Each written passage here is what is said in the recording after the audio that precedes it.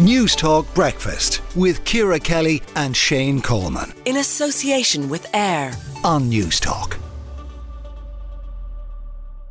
But first up, locals in Ballinrobe in County Mayo have been protesting all weekend over proposals to house 50 asylum seekers in a disused hotel from today. Now, there does appear to be some confusion over whether the plan has been shelved or it's still going ahead. But Shane, there is an element of sort of a Groundhog Day about this. Almost every week now we are seeing issues where people are protesting about asylum seekers coming into their area, or we have seen obviously arson attacks, we've seen fires, we've seen a shift in the ground under our feet to some extent over all of this. What do you make of it? I think things have changed in the last few months. I think there's been a shift in public opinion. Can I say at the outset, I don't agree with the shift in public opinion. I think we have no choice but to do our best when it comes to taking it. It's the law. It's international law. We have to take in international refugees, and we have to find places for them to live while we are doing that. Now, we can speed up the processes. That's absolutely fine. And maybe we can look at the number of people who we accept in. We do seem to have a higher rate of acceptance than other countries in terms of granting asylum. But I don't see any way around doing our obligation morally and also legally. But I think a narrative has taken hold, Ciara, that Ireland is full, which, given we have one of the least densely populated countries in Europe, I think is farcical. But that narrative has taken hold, and I'm not quite sure how you counter that. There's an awful lot of misinformation out there. And grand, I heard Leo Varadkar countering some of the tropes yesterday on radio.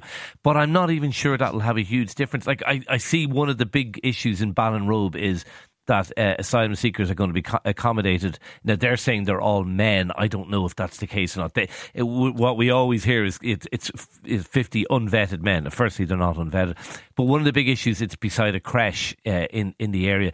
Now, I don't know how you counter that kind of feeling in a local community. I don't agree with it. I really don't. But I'm not quite sure how you do. If you're a government or a local authority, I don't know how you counter that. I think it's very interesting that's what's being said, and it is always being said that they're all males, and it's always being said things that they're next to a creche or a school, which the implication from that is that these people are perceived as predatory. There's no other implication that why it would be a problem that somebody was next to a creche. So that is what's being said. I don't also know, by the way, how you counter it. I think the government and all the political parties very possibly have lost an awful lot of ground on this, because I think they have spent a long time doing two things: telling people what they thought and telling people how they felt about it. Ireland is welcoming, we like this is what we want, and telling people that was where we were at, and then also telling them that anyone who disagreed with that was part of a lunatic fringe, which is the far right. And unless the far right has a foothold in every town and village in Ireland at this point, which I don't believe for a moment that it does, they've missed a boat. They have stopped talking to the concerns of ordinary people, and they have dressed all the concerns up as bogeyman concerns by this as I say, lunatic fringe. I don't know how you claw it back. I don't know how you change the narrative, because you're quite right.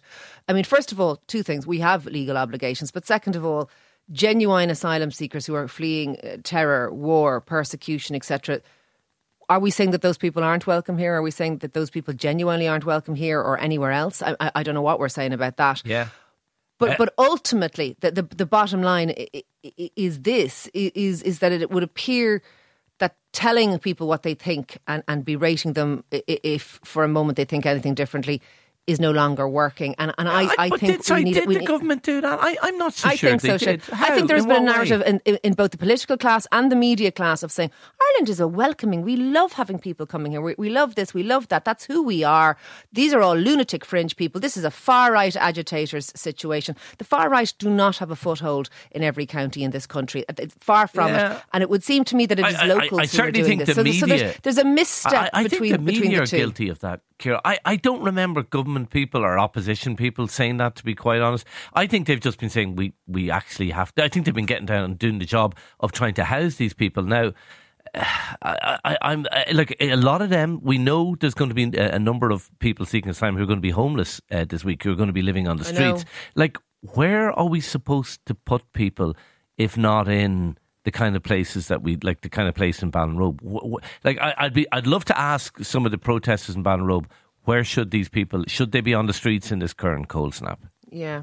Look, let us know this morning what you think of this. Like, this is the umpteenth week in a row that these kind of stories have been dominating the news. The protests, arson, pushback against. It's become a huge issue. It has become a huge issue. It's become an issue. It has rapidly become an issue.